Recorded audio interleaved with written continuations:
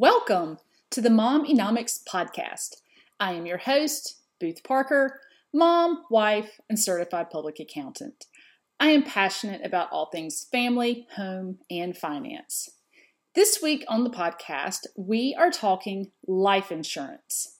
The old life insurance question, do I need it? The answer is most likely yes. But what kind of insurance do I need? There are basically two types of life insurance, whole, which is also called permanent, and term. There is a different purpose between the two, so the type you need depends on your goals with the life insurance. First, let's talk about whole life insurance. So whole life insurance is a policy written on a person that lasts until their death and then pays out to a designated beneficiary. Whole life insurance policies can be taken out on a husband and wife together, called a second to die policy, and these policies do not pay out until the second person dies. Premiums for a whole life insurance policy are substantially higher than term because there is the definite payout at death. As the premiums are paid, the cash surrender value of the policy increases, and the cash surrender value is what you would receive if you chose to surrender or terminate the policy early. This cash surrender value is substantially less than the policy amount, the amount that would be paid to the beneficiary upon death, and the policy ends when that money is taken out. However, you can usually borrow against the cash surrender value without terminating the policy, but it would lower the amount paid out at death. So, taking out the cash surrender value and terminating the policy is not the goal of a whole life policy. Whole life should not be used as or viewed as a type of retirement account. Whole life insurance is not for everyone. It is generally used as an estate planning tool for people with a high net worth or a lot of assets that will be passed on.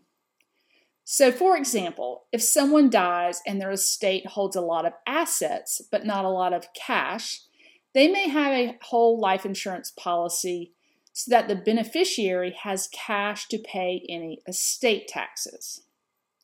So let's say William has one child, Sally, and William's wife has already passed away. William owns a lot of real estate. William also has a whole life insurance policy of $10 million, and Sally is the beneficiary. William owns so much real estate that when he dies, $15 million of it will be subjected to estate tax. Assuming an estate tax rate of 40%, that would be $6 million due in taxes. We've all heard sad stories about children having to sell the family farm because they needed money to pay the estate taxes. Well, in this example, Sally has $10 million from the whole life insurance policy to pay the $6 million in taxes and still has another $4 million to maintain the properties and pay the annual property taxes. Since the life insurance proceeds are not taxable, it is a great way to get cash to your children or other designated beneficiary without that amount of money being part of your estate and subject to estate tax. So as you can see, not everyone falls into William's category with those amount of assets. So whole life insurance is not for everyone, but it can be a great estate planning tool if you do have a lot of assets or a large estate. So over to term. Term life insurance works in a different way. Term life insurance is exactly as its name implies. It's insurance coverage for a specified term. Term life insurance does not have a guaranteed death benefit. Term life insurance only pays out if the person dies during that specified term. So, for example, if you have a $1 million term life insurance policy up to age 55 and you die at age 52, then the $1 million benefit will be paid.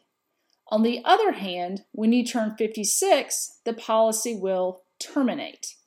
So the main purpose for term life insurance is to financially provide for your family in the event of your premature death. So let's say Maggie and Bill are married with 2 kids.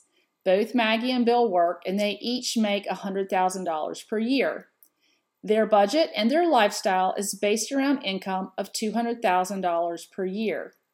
However, if Bill unexpectedly died, then there would only be $100,000 of income for Maggie and the 2 kids to live on.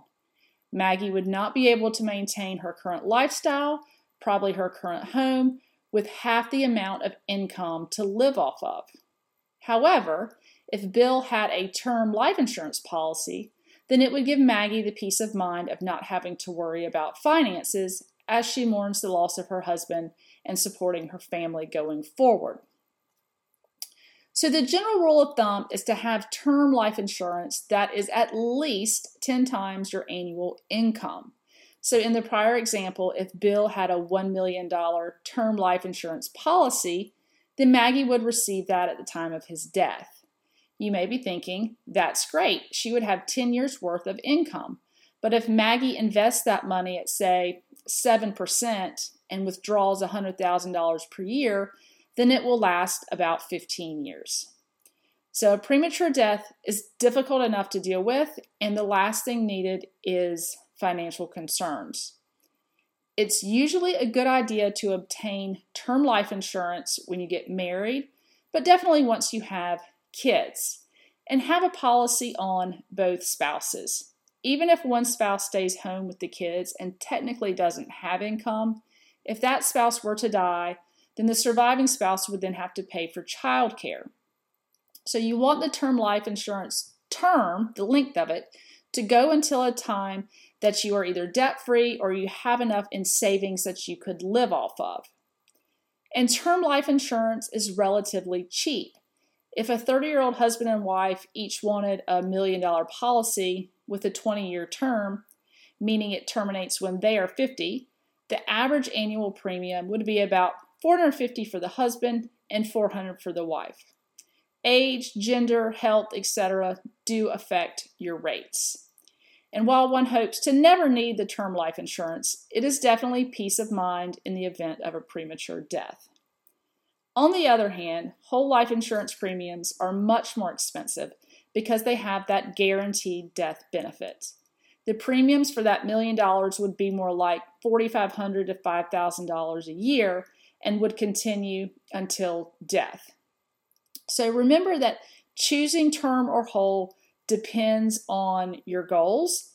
Term is a great option for peace of mind for families, and whole is a great estate planning tool. So I hope this clarifies the difference between term and whole and gets you on the right path to which one is best for you at the current state of your life and your family. Thank you so much for listening, and I'll see you next week. And remember, all information contained on this podcast is educational in nature and not considered financial advice.